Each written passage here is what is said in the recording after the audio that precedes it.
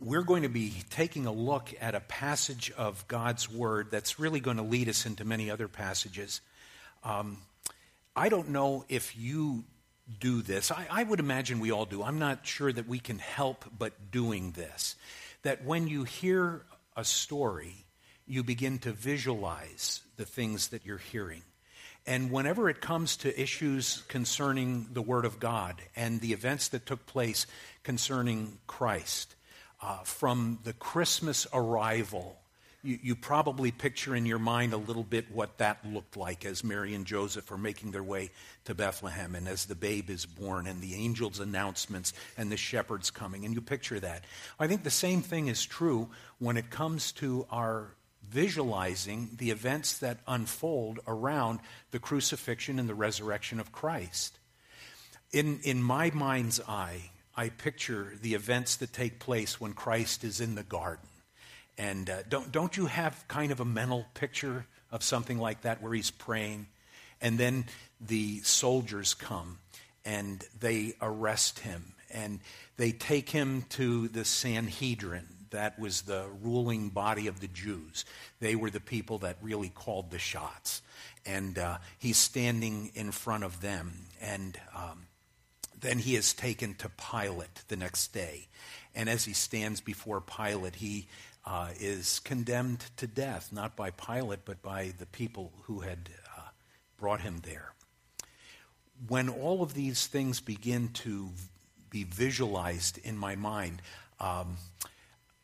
I find myself being distracted now by a lot of the television programs that are being made, because no longer is it a picture that is in my mind, but now it's one that they present on the television. And I guess that's not a bad thing. I'm not saying it's good or bad. It just happens that way. But one of the events that really becomes prominent in my thinking is one that we read about this morning. And if you have your Bibles with you, and if you don't, please feel free to take one of the Bibles that are in the pew in front of you. And if you will, please turn back to Matthew chapter 27 for this event. This is now the morning of the crucifixion of Jesus. And he has been brought before Pilate, the governor, the man who actually had the power to put a person to death. He was placed in that position of power by the Roman government, and he was not a particular favorite of the Jews in Jerusalem, because Rome's presence there meant there was an occupying army that really kept them under their thumb. So if the Jews wanted to do anything in particular that would involve such an event as the crucifixion of Christ, they had to first go before Pilate. When Pilate examined Jesus, as we read this morning, he understood that the reason for which the Sanhedrin brought Christ before him was because of envy. They were very envious of the fact that this man who had come, who had now done mighty works before the people, who taught as no one before him ever taught. He taught as one with authority. They refused to make their way through the fog, through the haze of his identity, to look to see who he really was. And instead, what they saw was that they were losing influence. They were losing the power that they had with the people, and Jesus was beginning to take that over. They figured the only way to take care of him is to kill him. Get him out of the way. Finish him off. They bring him to Pilate. Pilate puts him on trial, asks him some questions. The answers that Jesus gives to him are answers that are somewhat astounding, and they really take him by surprise. And then in the process of all of these events taking place between Pilate and Jesus, Pilate's wife comes to him and says, "Don't have anything to do with this just man, because I've had a terrible nightmare, so to speak, this vision that I've had concerning him." And we're not told exactly what that was, but it was enough to tip her off that Pilate really needed to not do what the Jews wanted him to do. Well, Pilate is convinced that he can let Jesus go, and he was hoping that there would be an outcry from the people for the release of Jesus, because there was this annual event that took place around the time of the Passover where Pilate would release one of the prisoners, one of the Jewish individuals who had broken the law, and he would release them at the request of the people. And he brought before them a terrible man by the name of Barabbas, who probably was guilty of murder and may have been guilty of other things of which we're not specifically told. But he puts this man anticipating that the crowd is going to cry out, well, release Jesus, because all he's done has been good things. But instead, the leaders had really stoked the crowd to call for Barabbas release, and so here's Pilate kind of caught in this tradition, and he has to release Barabbas as the crowd cried out, release him. Then he turns and he does something that is extremely incredible. He takes a basin of water and he washes his hands. And he says, I am innocent of the blood of this innocent, this righteous man. And he believes that for a moment, in doing this gesture of washing his hands, he can release himself from the guilt that will be his by virtue of his involvement with the crucifixion of Christ. And then he says to the crowd, take him, do whatever you're going to do. And they did.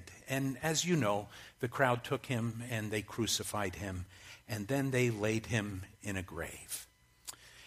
The hands of this man, he thought he could be cleansed by some overt act, something that he could do that would release him from the guilt of putting an innocent man to death. His hands were not the only hands that we see at this debacle.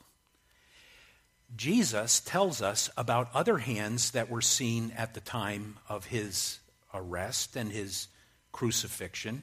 And the hands that we begin to see are sinful hands. Jesus, when he had been walking with his disciples, said to them that he would be facing, and let me give you a little bit more of a background.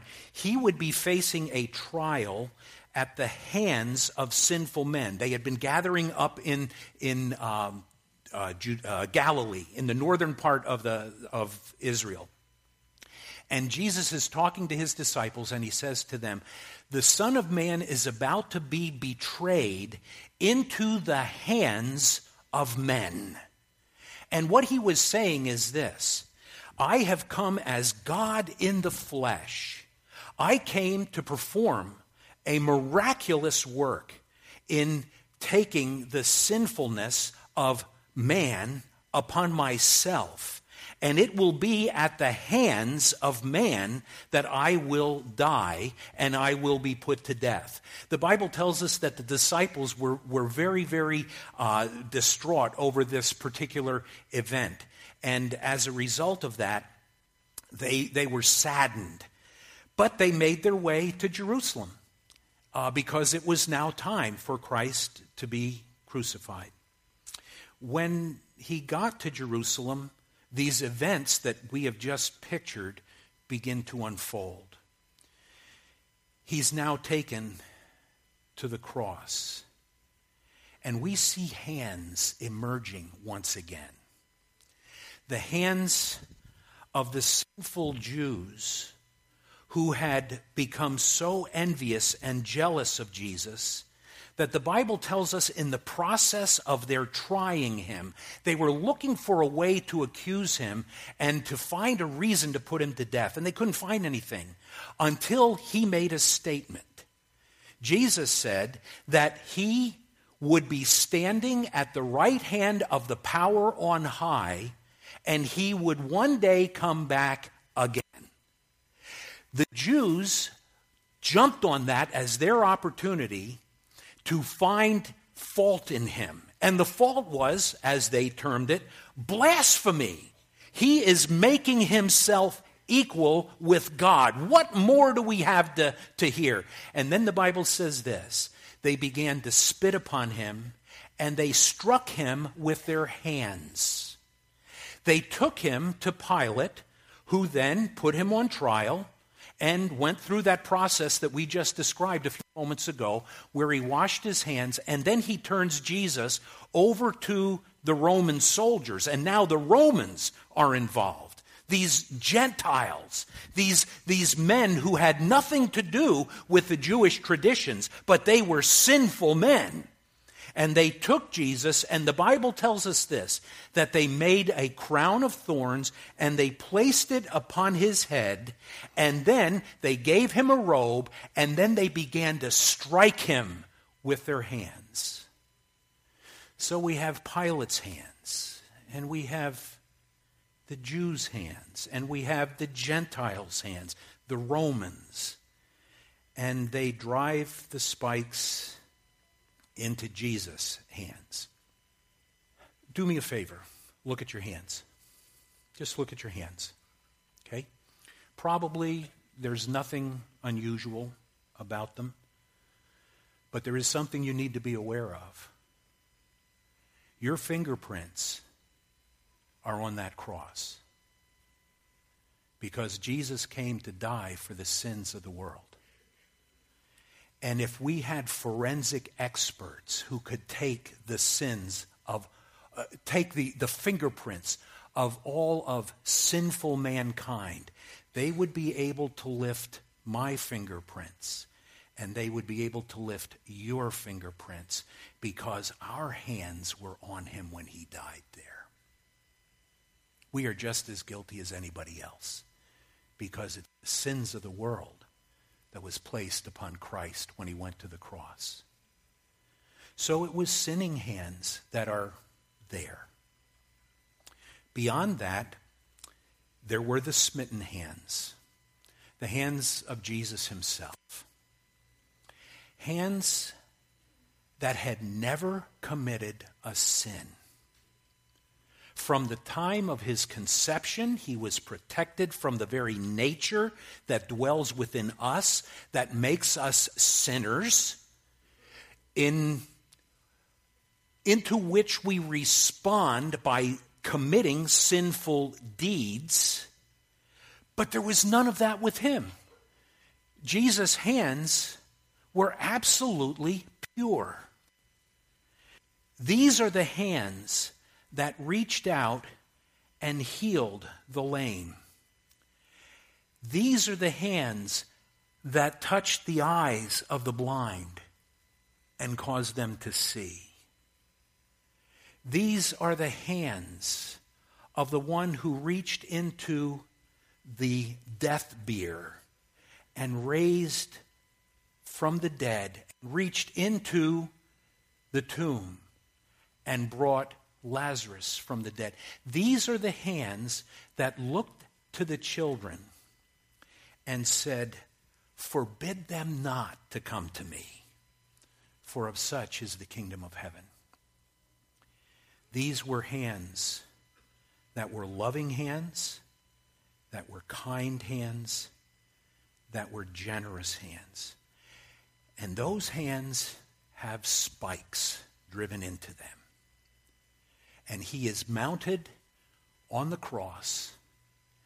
And for the hours that he spent there, he suffered as no man before him or after him ever suffered.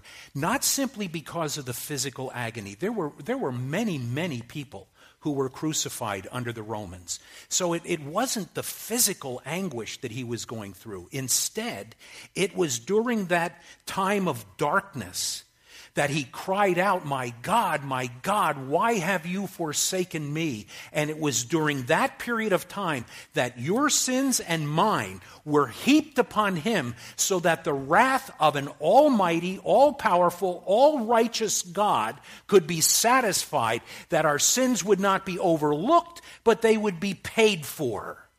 And when Christ cried, "It is finished," he cried out in such a way that the work of our redemption had been complete. He had paid for our sins. There was no further judgment that needed to come because of our sins, if we are identified with him. And that's where the rub comes. Those hands that had been pierced by the spikes were laid in the grave. And at this point in time, it appears to the disciples that it's all over. I mean, you had put your trust in this man. You felt that he was the one who had been promised, that they had been waiting centuries to see and to hear. And now he had come and we were convinced he was the one. But now he's gone. He's dead. And there in the coldness of that borrowed tomb, those pierced hands laid in complete silence, the silence of death. But something happened. You know what it was. 3 days later, those hands came back to life. The Bible tells us that the stone was rolled away. Christ came out of the grave. And those hands that had been smitten by sinful people were now hands that, because of the resurrection, could reach down and save those who needed salvation, which was everyone who would come to Christ and receive him as their Savior. Those saving hands that we want to be very, very long hands, because they've got to reach down a long way. And I'm not talking about reaching down from heaven down to earth. I'm talking about reaching as low as you and I could possibly go. Hands that can reach down to the murderer, to the sexually sinful, to the thief, to the abuser. And the Bible tells us very specifically, the hands of the Lord are not shortened that they cannot save. Does that penetrate your thinking? Do you get what that's saying? You can't go low enough, but the hand of Christ can reach down to save you. Is that not good news? I don't know what your backgrounds are like. I don't know of the things of which you're guilty. But I know this. He had to reach down a long way for me. And it doesn't matter how far down you might be, the hand of the Lord is not shortened that it cannot save. And then when that hand arrives there, you know what else we want? We want it to be strong. We want that hand to be powerful. We've seen in the news over the past few weeks some events that have taken place that really touch our hearts. And it's really kind of a neat thing when you see good news on the news, isn't it? It's not all that often. But some of you remember just recently there were fires that had broken out, and some of the firemen had been wearing cameras. And it shows the firemen going into the burning house and rescuing. I think in one case they rescued a lady who was doomed. She was going to die. And then in another case, there were several children that big, strong hands of these firemen grab those children and they carry them out to safety. The hands that reach down to a sinful person like me, to a sinful person like you, are strong and mighty hands. The writer of Hebrews tells us this: it was by the hands of God that the heavens were fashioned. It's by his hands that that incredible universe that we see, and the earth on which we dwell, and all of the beauty of creation, and all of the complexity of what God has made, and then the vastness that's beyond our ability to comprehend, are part of the work of his hands that reach down to sinful individuals and gives them life. Now, I want hands that can reach all the way to where I am. And I want them to be strong enough that they can give me life. But I also want them to be tender. You know, many of you have probably gone through surgeries where you've been confronted with a painful situation where the scalpel cuts through the flesh, and then the instruments are used deal with whatever the illness or the injury might be. And you know there has to be pain, but you want the hands of the surgeon to be tender, and you want them to be gentle. You don't want them to be doing any harm. And the hands of Christ that reach down and hold, the powerful hands, are the most tender, gentle hands that tell us this: if you will trust in me, I will take you from the realm of death and I will bring you into the realm of life, and you will be mine forever. Those are saving hands. If it stopped there, I'd still feel short of what I would hope those hands would be able to do. And they are able to secure. Not only do they save, but they secure us. The Lord himself said this in John chapter 10. He said, speaking of those who would trust in him, I give them eternal life, neither shall any man pluck them out of my hands. I misquoted that. I give to them eternal life. They shall never perish, neither shall any man pluck them out of my hands. The Father who has given them to me, who is greater than all, no one can take them out of his hands. Do you understand what the Lord just said? That the moment you trust Jesus Christ as your Savior, those long, powerful, tender hands wrap you and enfold you within them and give life that can never be taken away. Your failures, your acts of sin, your weakness can never take you out of his hands.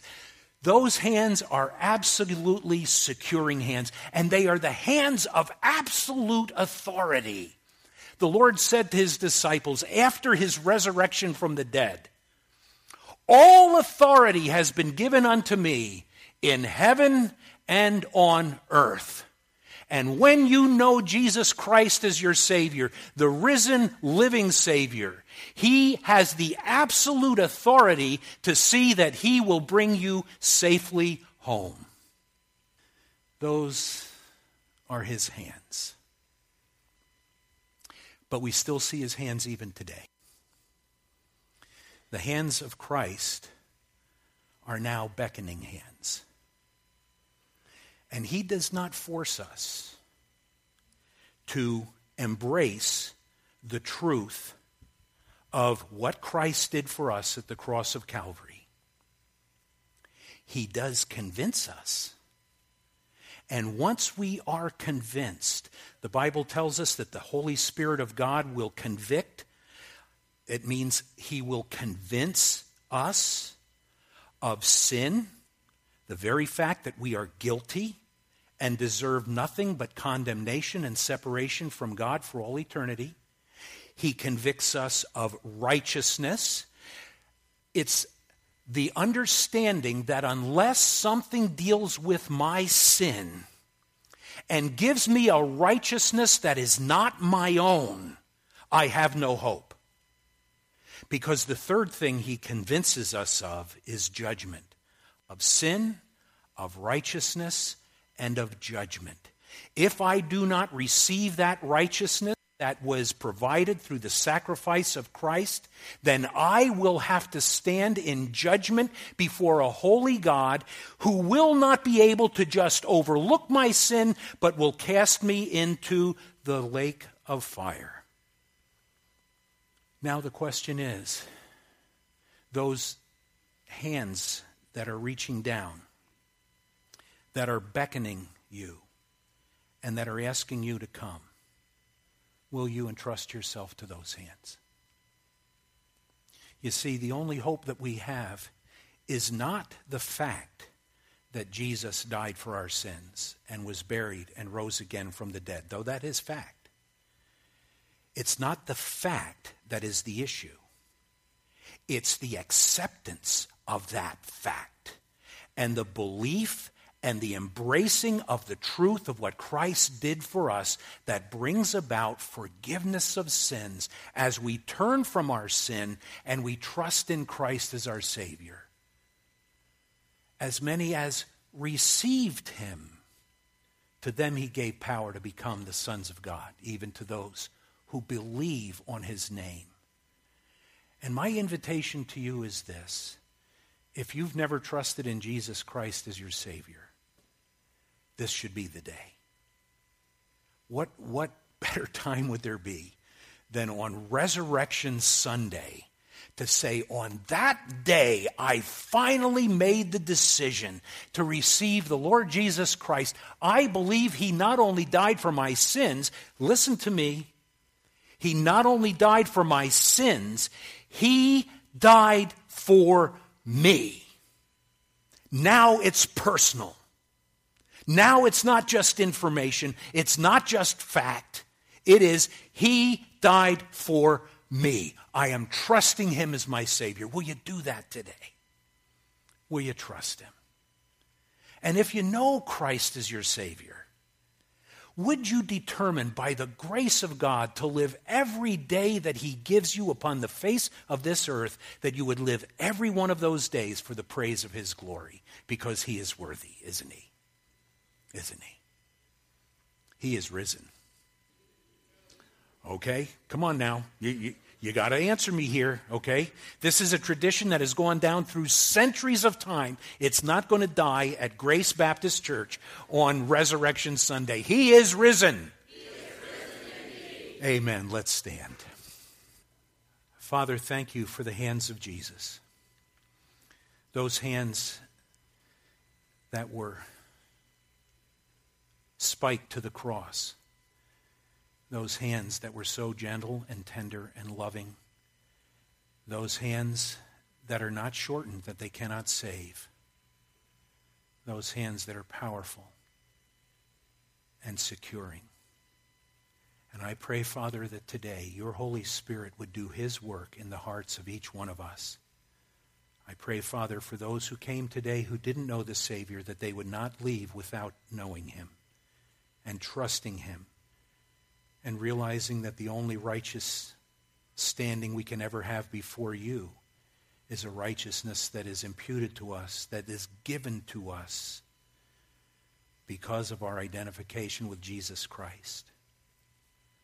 I thank you that he's the one that carried our sin upon himself and died, but then rose from the dead. We thank you. In the name of our risen Savior we pray. Amen. God bless you.